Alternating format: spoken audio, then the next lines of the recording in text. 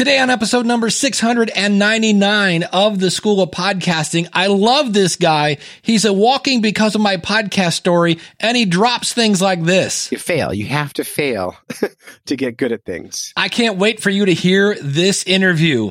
Hit it, ladies. The School of Podcasting with Dave Jackson.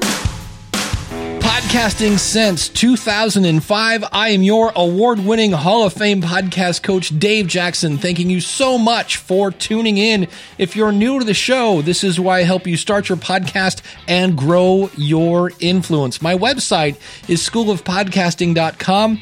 Use the coupon code LISTENER, that's LISTENER, when you sign up to save on either a monthly or yearly subscription, or if you just want to be crazy, you can buy the courses a la carte. Today we are talking with Clay Groves. He's like a skinny Santa, just the nicest guy on the planet. If you ever get a chance to talk to Clay Groves, I highly recommend you do it. Seriously, one of the nicest guys on the planet, but I am getting ahead of myself. Before we go any further, I want to talk about Scarlet series from Focusrite. This thing was made for Christmas. It fits in a stocking and it's bright red. Now, right now I'm talking into the 4x4, but it doesn't matter if you need 1 input, 4 input, 8 input, whatever it is, they got you handled with 6 different interfaces. And this is now the 3rd generation, and we thought the 2nd generation was awesome. This is even better. So if you've got a microphone like a Shure SM7B that really needs a kick in the pants to get any kind of volume out of it, this will handle it. They have over 3 million units sold worldwide. So it works with any kind of microphone. You're going to sound great. It works with your recording software. And the 3rd generation now has a new feature. He said, pulling it up in the background, and that is air. Well, what is air? It adds just a little bit of treble at the top of your recording. So here I am without air, and here I am with it on. So you'll notice my S's and T's are just a little more clear. So I'm going to go ahead and turn this off. That's with air off, and this is with air on. And so depending on your voice, you've got it covered now with one easy button. Speaking of easy, next week I'm going to tell you about a piece of software that comes with certain models that makes recording Skype or Zoom calls a breeze using a feature called Loopback. For more information, go out to schoolofpodcasting.com/699, and thanks to Focusrite for sponsoring the School of Podcasting.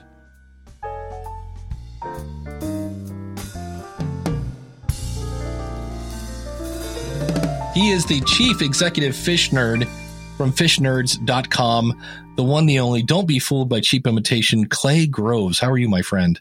I'm doing great, and there's so many cheap knockoffs. There's like the Dollar Tree version of Clay Groves. It gets worse and worse every year. The one guy's like Gray Cloves, and I'm like, come on, that's not, you're not even trying. Right, it's made out of cheap plastic. It's not even waterproof. It's just awful. But one of the things we should just start off, I love the name of your show because I know exactly what it's about. How much thought went into, like, did you have multiple names, or did you just come up with Fish Nerds and like, that's it? Well, to be honest, Dave, the original name, before we had a podcast, we were my partner Dave Kellum was the original founder.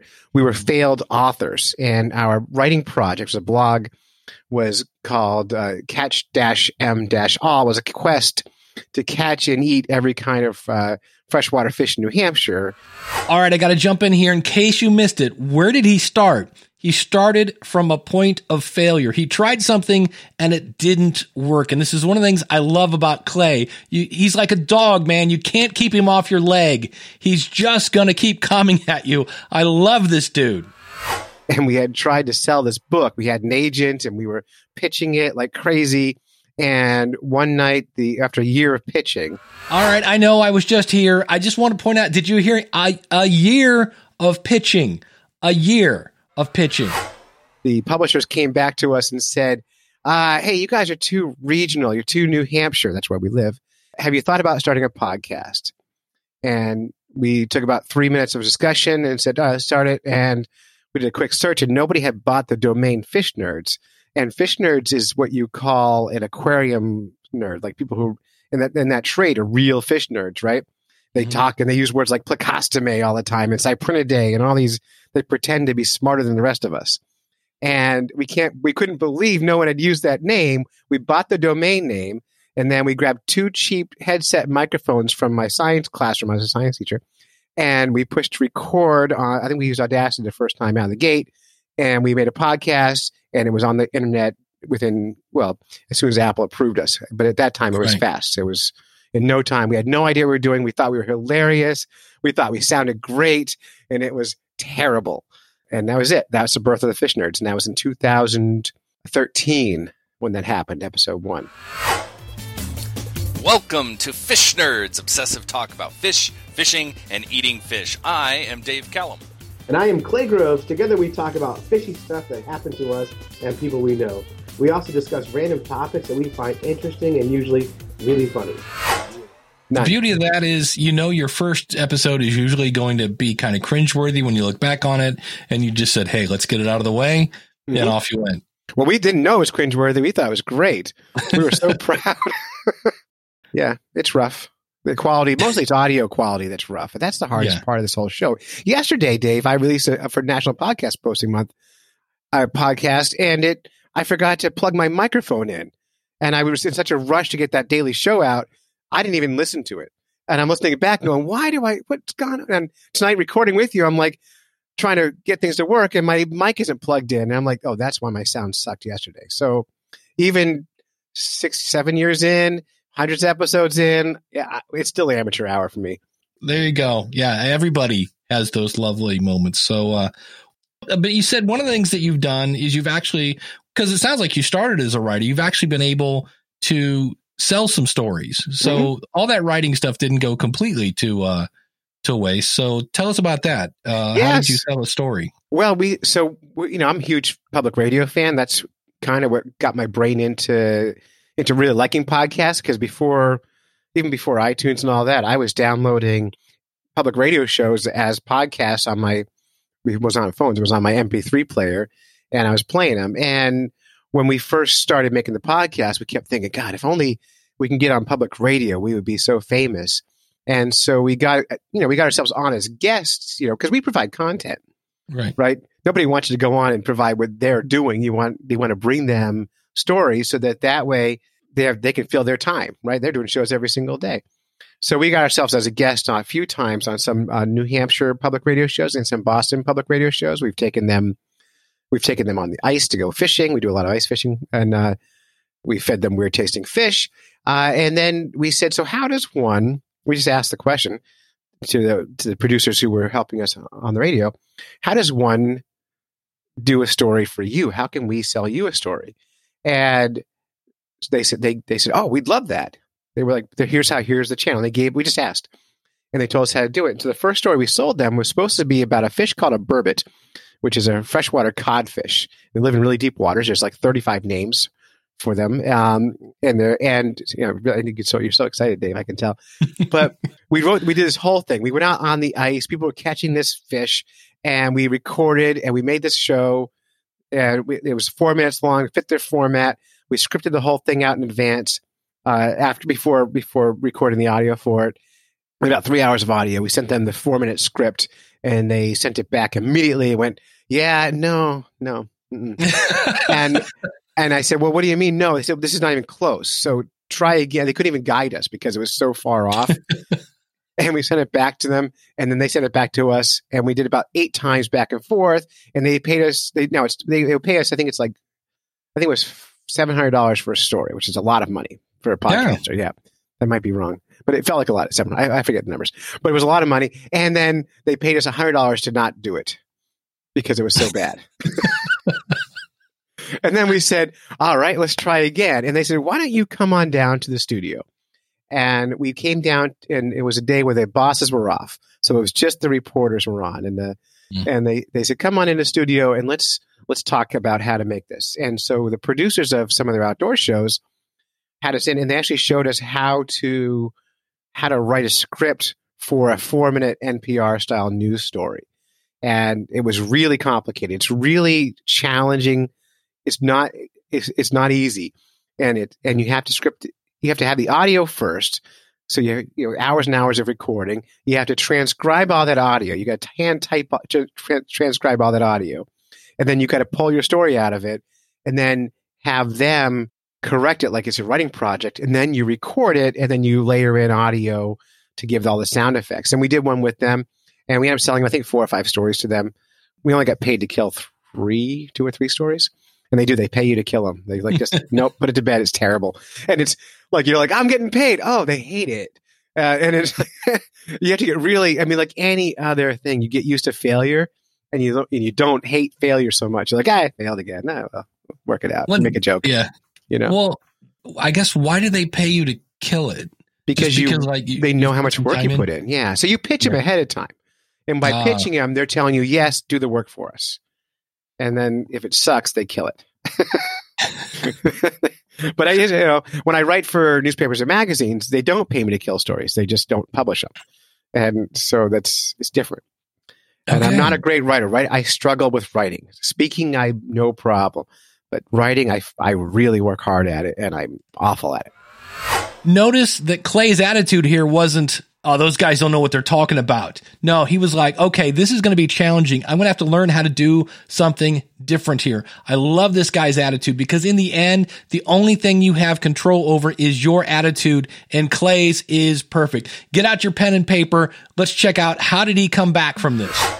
You get the first one killed. Mm-hmm. How do you get back on the horse to swing again? Well, if you fish a lot, you learn that failure is the norm.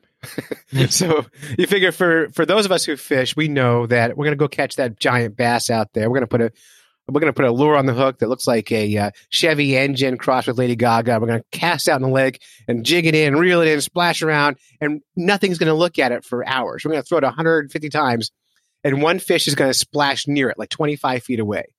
It's not even going to look at it. It just splashes near it. And we're like, all right, I'm going to throw it 300 more times and keep going. And all those are failures until you finally win. Everyone fails until they don't, right? And so you have to fail all the time until you don't fail anymore.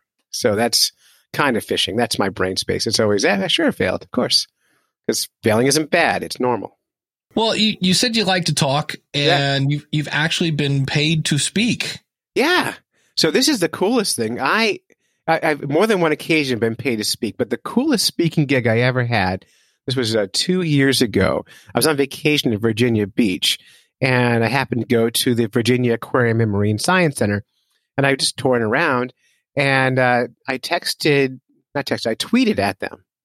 I said, hey, I'm in your science center, and I love it, and I noticed you have a sustainable seafood program. Can I interview somebody for my podcast? And I immediately got a tweet back with a yes, and they invited me in the back room, and I met with the director of education and the director of their seafood program, and I interviewed them, and I said, thank you, put it up out in the world, and the next day they sent me a message over, I think it was over just regular email, saying, great, thank you so much. By the way, in 1 year, we're having our 1 year later, we're having our Sustainable Seafood Festival, and we need a speaker and a judge. And so I said, they said, can you do it? And I said, well, yeah. And I said, what's it all mean? And they said, oh, we mean we're going to fly you down to Virginia Beach. We're going to put you in a fancy hotel on the beach for 5 nights. We're going to feed you every day. We're going to put you on a schedule. You're going to speak for about an hour a day and make appearances. And you get to judge the Sustainable Seafood Festival, which means you get to eat at 24 restaurants in one day, all the seafood in Virginia Beach, and tell us which one is the tastiest and most sustainable. And you're the only judge. It's all you. And we're going to pay you. And so they paid me a per diem. That's money every single day I was there. I spoke on the National Geographic 3D stage at the aquarium. I spoke at a Whole Foods. I spoke at a beer brewery. And I just talked about sustainable fish eating, like how to make good fish choices in restaurants. And I talked a lot about me. Just told stories. But here's the thing, though. I would think, like, when you announced the winner, you got 23 people who hate your guts. Yeah, that's true. Yeah. That's true. They were like, I got all kinds of like bias feedback. Oh, that's bias. Yeah. That restaurant sponsors the aquarium. And I'm like, I didn't know that. It was fun. There you go. It was really cool experience. And then that leads to more speaking experience engagements. So you do one, and then somebody else goes, oh, I hear you're a speaker. Can you come on down and do it for us? And it just goes on. And I don't market myself as a speaker. It just, people talk, and word of mouth is the thing. That's it. And then you take advantage of your opportunities. Like when you went down there, it sounds like you nailed it. And yeah. Well, the cool thing is, so my family went on vacation without me down there last winter. I called ahead and I said, hey, my kids are coming because they didn't get to come with me to that. Can you give them a cool experience? They all got to go into the aquarium for free. They got to go behind the scenes and learn how they care for the animals and help feed some of the animals and this whole really cool thing. And we're still friends. And the people from the aquarium came to New Hampshire and came ice fishing with me because they're from Virginia Beach. They have never seen ice. And so they came out because of my podcast. They hung out with me. I got all these science people want to spend time with me. And it's all about relationships, you know? And last fall, my daughter and I got flown out to the to Emporia State University in Kansas, and we spoke to their biology students about New Hampshire fishes. How old's your daughter? She's 11. Well, she's 12 now. She was 11 at the time. And they flew us both out, and she was my co-speaker, and it was great. That's awesome. Yeah. Well, and when I talked to you, I think it was at Podcast Movement, you had told me how you had started a tour business, like a fish tour. Tell me a little bit about that.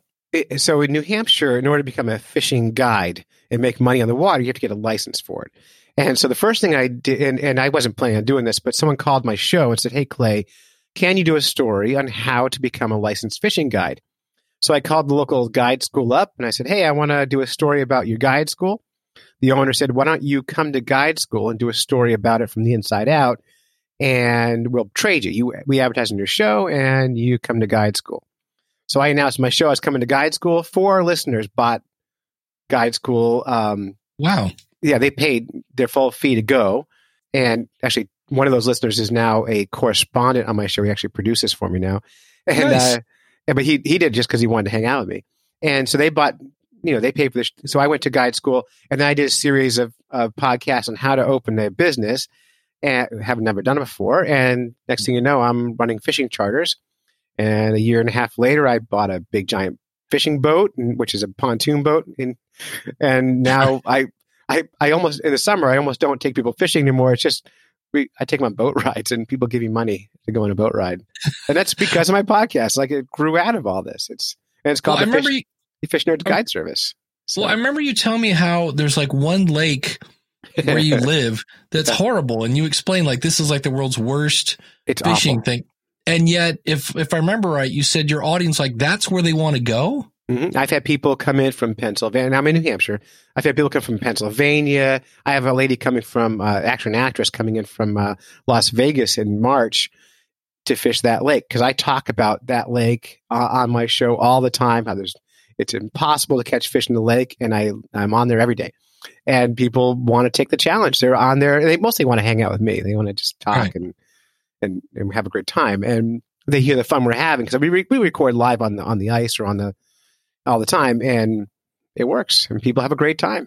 And we catch fish. We joke about it being terrible. We do catch fish. It's not like you 4 hours out there. Like, well, all right, well, I guess time to go home. It's happened.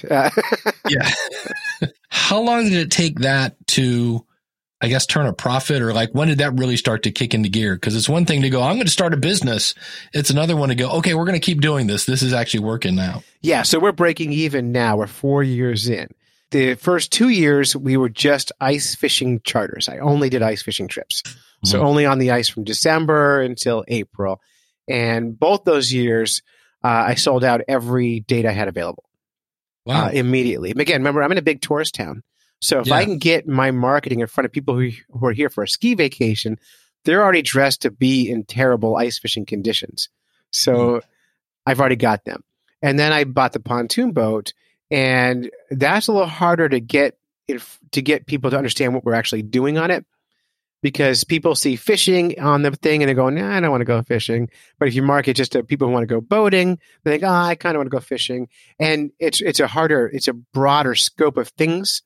So it's not as busy as I would want it to be, but it's busier than I can handle with working all the jobs I'm working.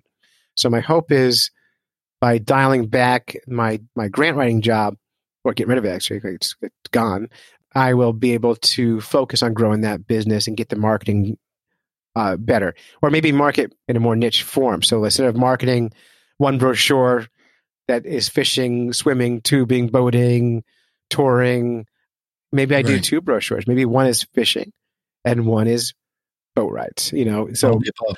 yeah. So, with podcasting, they say the same thing. It's the more niche, the tighter your audience, the more responsive your audience is going to be. And I think that's probably the same with the business I'm running. That's why the ice fishing works so well. It's because there's no doubt what we're doing. The brochure says ice fishing, and that's it.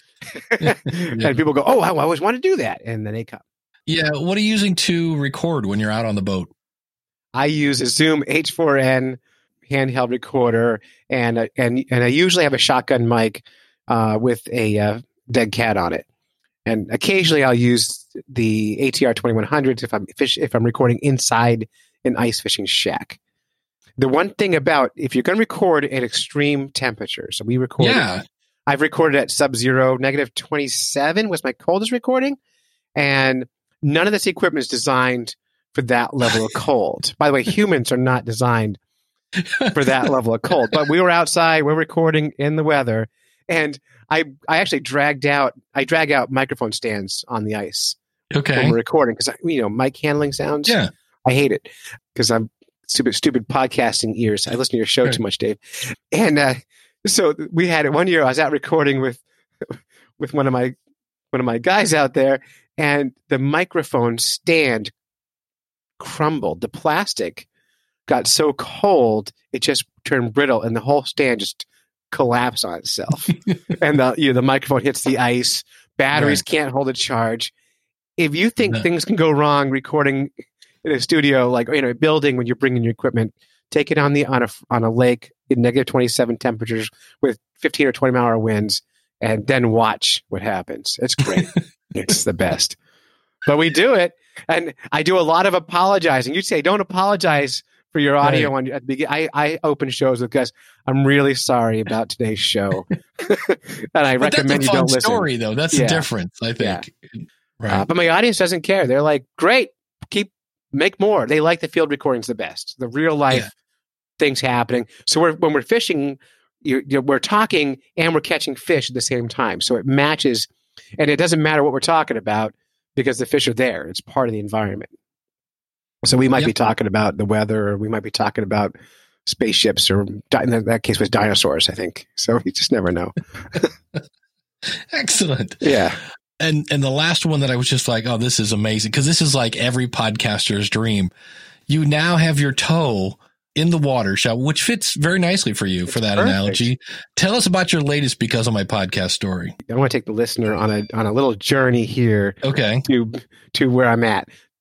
I live in a small town. It's in the White Mountains, New Hampshire. There are about 3,000 year-round residents in my town. But on any given week, there's about 15 to about 80,000 people here. So it's a tourist town, right? We live in I'm in the number one ski town in the country, and people come from all over the world to come here. By the way, they come here to go shopping. That's the number one reason they come here. Number two is outdoor activities. And so it's not hard in this community to know everybody. And if you work a little bit in media, or you're able to dabble a little bit in media, you can connect yourself with all the different outlets. So I'm on local TV frequently.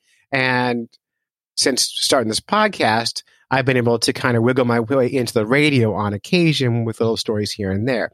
So we have a local radio station that's independently owned and operated. It's called 93.5 WMWV. You can stream it online at WMWV.com, I think. And it's great. It plays an eclectic mix of music, and it's stuff I love. If someone who's in their mid to late 40s like myself, it's the perfect mix of music. And so for years, I've been kind of trying to work with them. And a few years ago, I worked with a local bait shop who wanted to do advertising on there. And they said, hey, Clay, can you help us? We're gonna buy an ad spot, but we want the Fish Nerds to do the ad spots for us. So we invented what's called the Fish Nerds Minute. And the radio station, we didn't get paid for this. We got what do you call it? We don't get paid. You get exposure. Yeah. Right, which you can die from, by the way. But we got exposure for it, but it was really fun doing it. So we made a series of 10 Fish Nerds minutes for this bait shop. We recorded them all in our basement. And the radio station, they paid the radio station to play them. This is the Fish Nerd Minute about fish, fishing, and eating fish. I'm Dave. And I'm Clay, and we're brought to you today by Andy's Bait and Tackle. Now, Clay, what do you think of when you hear the word minnow? I think about tiny bait fish. They're not all tiny. New Hampshire's largest native minnow, the fall fish, its state record is 3 pounds, 8 ounces. Wow. And during the spring, this fall fish goes through an amazing transformation. The males turn purple and pink and grow horns all over their heads. Fall fish can be caught by almost any technique. We actually catch them while we're usually fishing for trout. But they will take flies, chase spinner baits, and they put up a decent fight for their size. Right. And most people in New Hampshire have caught fall fish, but nobody knows their names. A lot of people think these fall fish are trout, and not many people agree, but they're great to eat. We love to have them in fish cakes. We're our favorite falafel fall fish. For more Fish Nerd fun, check out Fish Nerd's podcast on iTunes or fishnerds.com. All right, so cheesy, funny, interesting. The bed music we did not choose. That was the radio station adding that for us. It was very radio station kind of like, hey, that sounds like it would be on the radio. Yeah, So- but people loved it. And then the TV station down the street wanted the same thing done with videos. We repeated them, the exact same script, but on video. So those exist on the internet. But those got really, really popular for some reason. People were loving them. And so that's how we started that relationship with the radio station. And so they knew who we were. And that Nice. was a few years ago. And then 2 winters ago, I called the radio station. This is the third year I was running a guide service. And I said, hey, you guys, I think you should come ice fishing with me. And they recorded a story, like a deeper story on ice fishing. Fishing is a pastime that has spanned centuries, and us New Englanders don't let a little thing like freezing temperatures stop us from enjoying this age-old tradition. So when my fish nerd friend Clay Groves offered to take DJ Tony Zorn and myself on the ice and show us how to fish in the frozen north, it was an opportunity I couldn't pass up. We started the day nice and early, meeting Clay at one of his closely guarded secret fishing spots. He explained what exactly goes into finding the perfect spot. What I do is I look at lake maps. I decide what species I'm fishing for. And so today we're fishing for lake trout. And they generally like to be like in canyons near humps. So this area of the lake, there's a big canyon and it's a flat bottom here, about 40 to 50 feet deep. And it's a good place for them to chase smelt and yellow perch and to feed. And so I look at the map and I think that looks good. And I go drill a hole and I check it. And as a guide, we pre-fish. We come out the day before and we fish to try to figure out if we're right about it so that we take a client out. Hopefully they're catching fish and not guessing with us. He also noted how important ice safety is, especially right now. Know what you're doing. Can stop it whenever. I think you get the point of it. Okay. I love the ambiance. Yeah, well, it's real life recording. So we did that. We did about 4 hours recording. They edited it down to about 5 minutes. And they put that out. And that actually won them a New Hampshire recording award. That one at they do radio awards statewide, and that actually beat out all the outdoor shows on public radio, that little local one. They gave them their first produced award that the station's ever gotten. Of course, I was on it, right? So that's Nice. we're building this relationship. It's very slow over time, and it's content delivery. It's giving them something for their show, and I think that's really critical. And then and I've done a lot of stuff with my nonprofit I work for. I go on and I'll promote my nonprofit because they love to have people come on and talk about what's events coming up and stuff like that. And so, and I might have mentioned 2 or 3 times that, this is so cool. I'd love to do this sometime. And so 2 weeks ago, I was having a coffee with some friends and my phone rang and it was the radio station. And they said, hey, Clay, this is, Mark Johnson, the director of the radio station, and our weekend DJ just quit.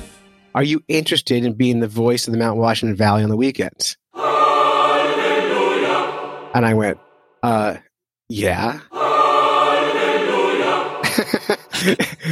I am, but I don't know if I can do it. I don't know what all that means. Can I come in and chat? And so I went in and talked to them, and they hired me.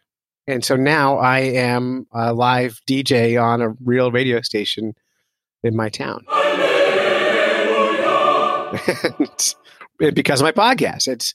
They knew I had the chops. They had gone and listened to a few episodes with the management team and said, get him in here. Let's talk to him. So now I've got a show on the radio, and I hit my first live live show this past weekend. And It was awful. It was so hard. what's the big difference, you think? So live is the big difference. Yeah. You're going out and you're, first of all, in a podcast, you're reaching like 10 or 12 people. And I reach more because I've been doing it a long time, but you don't reach a lot of people. Right. On radio, you're immediately reaching tens of thousands of, potentially tens of thousands of people, right? So there's that pressure, right? So there was a week and a half of training. I would go in the morning show every morning and I'd just stand behind the DJ and watch, which is a useless way to train. It does not do you any good at all. You're not touching the knobs. So they said, okay, you're going to be live on Saturday. Tony Zor, the news guy, is going to be in there. He's going to work all the buttons. You're going to do all the talking. Great. That's what I do. I can talk. And I got in there and Tony says, yeah, I'm not going to touch any buttons. You're going to do it all. And I went, oh, no. Thanks, Tony. Well, he's right. That's how you're going to learn. You got to get in the weeds sometimes. You got to get in it. So I get in there. Show starts at 6 a.m. I'm there at 4:30. And I have no idea what I'm doing. And he's like, okay, first write the sports report. Dave, I don't watch sports. I've never watched a football game all the way through my life. So I go on ESPN.com and I start writing down sports words in sentence form. And I got a sports report together that I don't know what half of it means. And I show it to him. He goes, great. We record that as a 30-second, basically as a podcast. You're pre-recording a bunch of stuff. So that's at 5 in the morning. 5:30. Okay, now do the same thing with the weather. So I've got to do a 5-day weather report. So I pre-record all of that. So that's all in the bank. And then the computer system is really cool. It has the entire day's music all laid out in these red spots that you're supposed to put stuff into. And that could be live or it could be pre-recorded. So, you drop the weather into those spots and you drop the sports into those spots. And then there's some where you have to talk. Top of the hour, every hour, by FCC law, you have to get on the horn live and say, you're listening to 93.5 WMWV Conway, North Conway, Bartlett, or whatever, like you name the towns. Yeah. You have to name a town, one town specifically. If you don't get that one town, you broke the law. Like you can name all the rest of towns you want, but that one.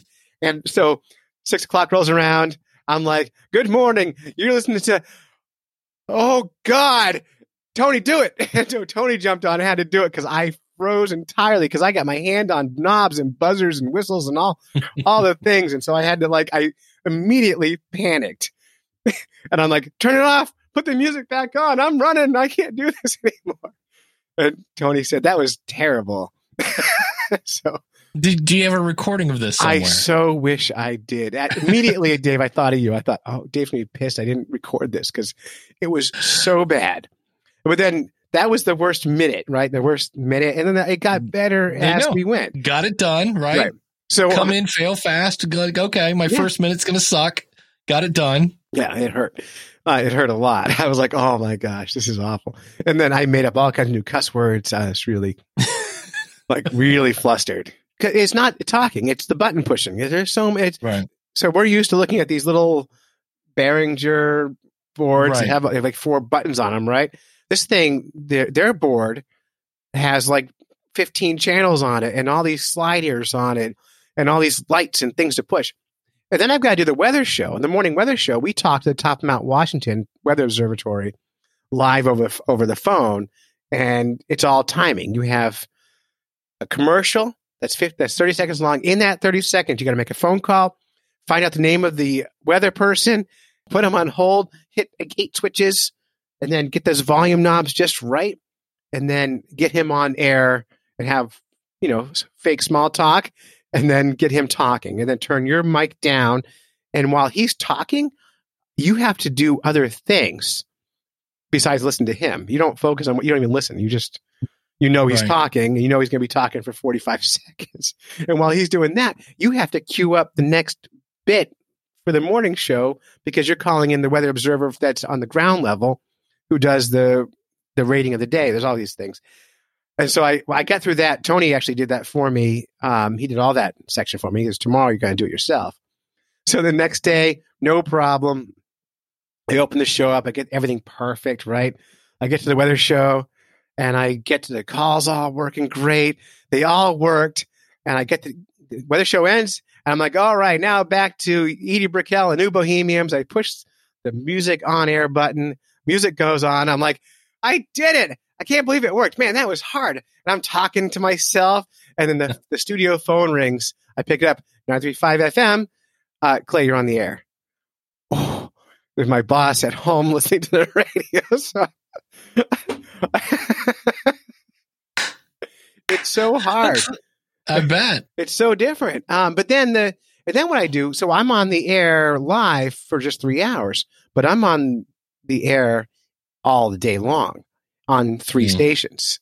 And so after I finish recording the morning show, for the live show, then I have to record about 30 little, I'm going to call them 15-second podcasts about the music that's playing. So all those markers are in that computer program, and it's just so fun. You get in there and you push play, and you hear the last 10 seconds of the song that theoretically just played in the radio. You talk about that song and the other songs that came before it and the song coming up, and then you do the next one, and you do the next one, and do the next one. And you make small talk, like if it's noontime, you go, it's lunchtime now. What are you guys having today? And you just do that, and next one, and next one, and next one. And I do that for 3 stations, and then I'm done. And it's all so much fun. It's so cool. And so now I'm a real DJ with no training. Awesome. Throw them in and see what happens. Yeah, I know. And people are listening. I mean, the feedback, like on a podcast, feedback is, you can go months and never hear from anybody. And even though people are there, but on the radio, it's immediate. I pronounced Bruce Colburn's name wrong or something. I think it said Cockburn or something instead. I read it too fast, and I got feedback immediately from people. Yeah. So, but it's really cool. I mean, it's a neat thing. It's a lot of luck and a real slow build of relationships, but mostly luck, I think. Well, and again, you took advantage of the opportunities that were presented to you, and you showed up and, didn't go, well, I don't know, whatever, I'll just show up and see what happens. No, you were ready to go, and you like to have fun, but when it comes time to knuckle down, you got on the mic and did it. So that's cool, man. Powered through. And it was really fun afterwards talking to the other DJs. And every single one of them have that horror story, that on-air story where they dropped the F-bomb on accident, or where they they left the mic on for too long and said things about their boss they shouldn't have, or whatever. I mean, everyone has the stories to tell. And again, it's back to that, what I said at the beginning, it's you fail. You have to fail to get good at things. And for me, that's what it's working. And I'm not good at it, but I got a lot of positive feedback. People said my voice sounded good. And I think that comes from podcasting, because I have been recording myself for the last 7 years. You use less placeholders when you're talking because you hear yourself back over and over again. You maybe slow down a little bit. You say words more clearly than you would have otherwise. So I think podcasting is good training for radio. And I think that's why radio guys are good podcasters sometimes, because they've already had that inflection in their voice. They know how to get that tone right. Now, are you Clay Groves on the air, or are you something cool like, Skippy McNutton or something? Or, it's funny. I was going to pick Skippy McNutton. I'm glad you said that. No, I'm Clay Groves. We toyed with making up some funny names and stuff, and we decided that it's a lot easier. Everything in life is a lot easier if you're your authentic self. You just be who you are. You don't have to work so hard. You just, when I talk, I smile. I always do. And I think that's what people hear. They hear, so I have a lot of joy. Like, I just always feel happy. And so I always am smiling. I'm always just talking and smiling at people all the time. And I think that's what people like. Even when I'm telling a sad story, I just like talking. So it all works out. Well, it's working out for you, my friend. Yeah, so far. That's the cool thing. I get to be on your show. As I wind down here, I got 2 more questions for you. One is, you've mentioned you actually quit your day job today. Yeah. Right? Is it today? Well, I mean, it's effective December 20th. And then I'm going to train my replacement. So I bet you I'm there till February. but yeah, I did quit the job. It was I'm the director of after school programs for our local district here, and the grant writer. And 3 years ago, I wrote $1 million grant and funded the program entirely for 5 years. In that grant, I've actually written my job as a full-time job, and I can't seem to get the school board to put me to full-time. So I've kind of burned out of that fight, and just I'm like, you know what? You can have it. It's funded. It's in good shape.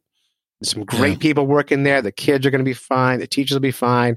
I just can't work part-time anymore for somebody else. So I quit that, and my hopes is to push a little harder on the guide service. The DJing thing, there's no money there, but it's fun. There's some money, but it's terrible. Right. Radio's known for not paying much. So. It's awful. I'm bartending, which is actually really good for the guide service for my because I'm talking to tourists all the time.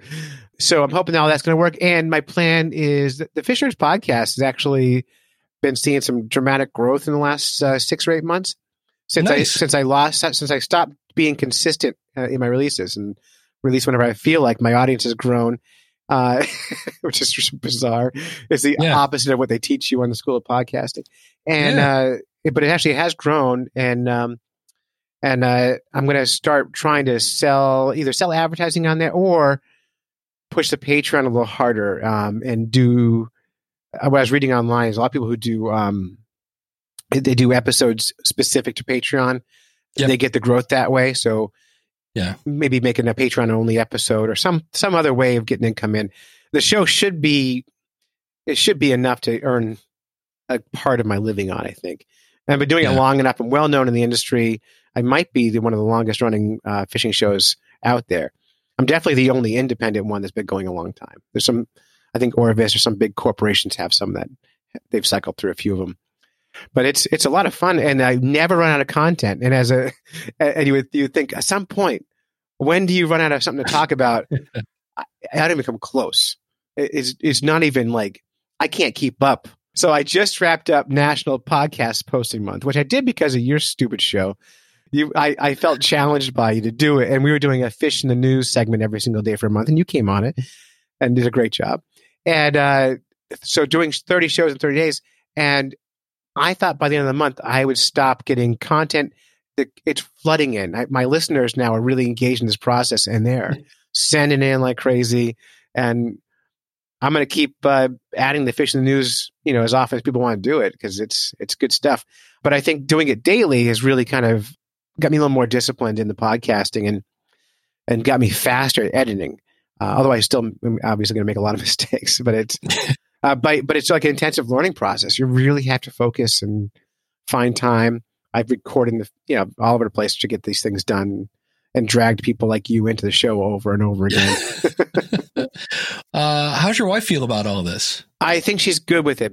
The nice thing about the DJ job is it's 6 a.m. I'm done by 9 on the weekends. And I've given up. I had a different bartending job that was a weekend tourist only bar. And I gave that job up and went to a different bar that is a locals dive bar, smokehouse type place that's busy all week long. So I'm no longer going to be bartending on the weekends, which means Friday nights, Saturday nights. I'm home with Kristen and the girls. And Zoe has started podcasting with me. So she's enjoying that. She actually recorded, Zoe's my 12-year-old. She's already been a correspondent on my show. She's always been a voice on the show. She's the chief kid correspondent for the Fish Nerds. But a couple of days ago, I was busy. And I said, Zoe, I need you to make an episode of Fish in the News.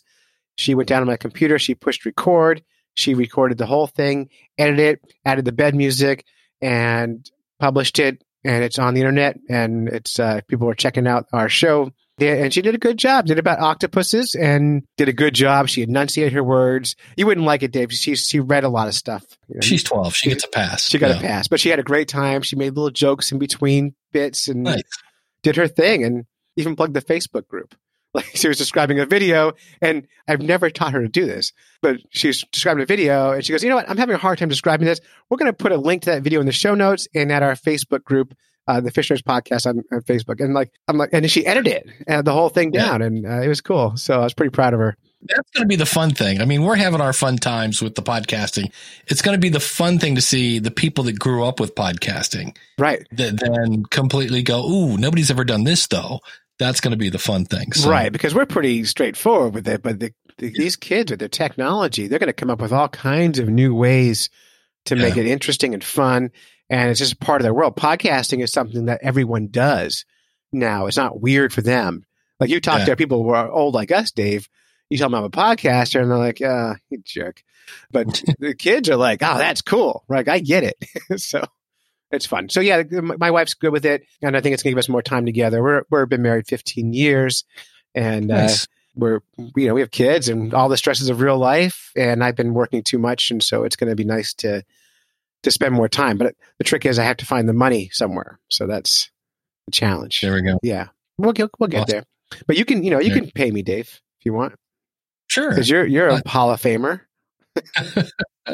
I get so many discounts at like grocery stores and stuff. Free beer, hot wings. You're like, hey, well, anything we should plug besides fishnerds.com. I think if you want to hear me on the radio, I think on Saturday mornings from Eastern time from 6 a.m. until 1 o'clock, I am on WMWV.com, and you can stream it live from that website. If you want to hear me mess up on live radio, 6 to 9 a.m. is when I really mess up. That's when I'm live. The rest of the day, it sounds perfect because I can edit it and get it right.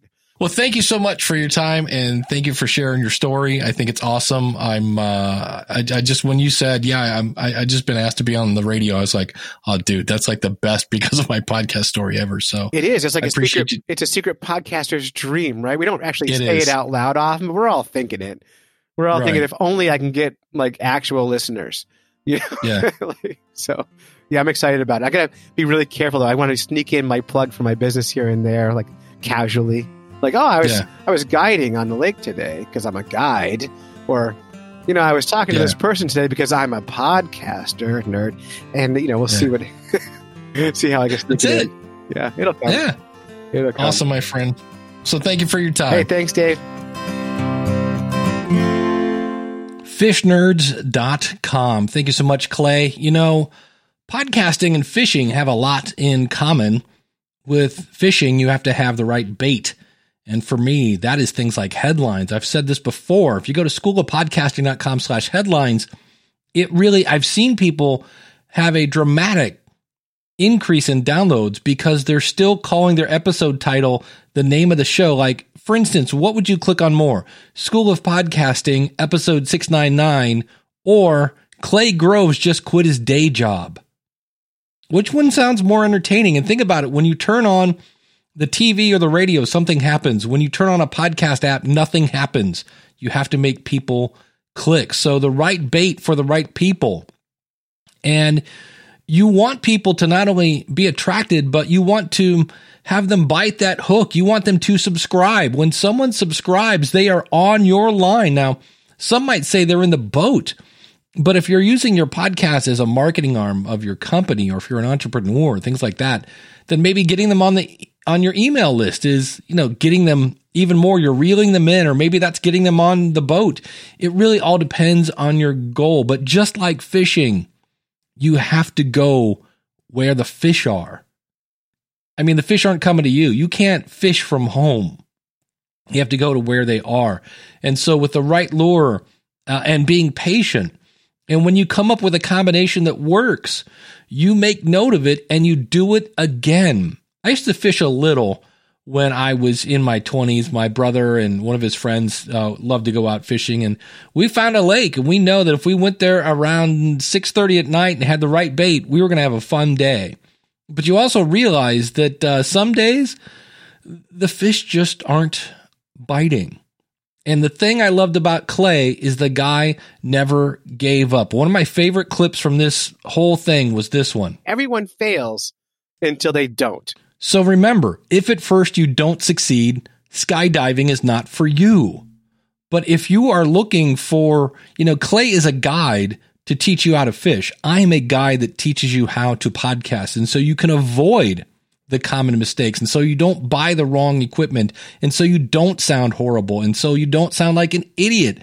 I teach you how to edit. I teach you mic placement. I teach you how to build your own website. Whatever you need to do, it is all there. schoolofpodcasting.com/listener. And if you're looking to start a podcast at the beginning of the year, you want to start actually about 4 weeks ago. So now is the time to jump in. schoolofpodcasting.com/start.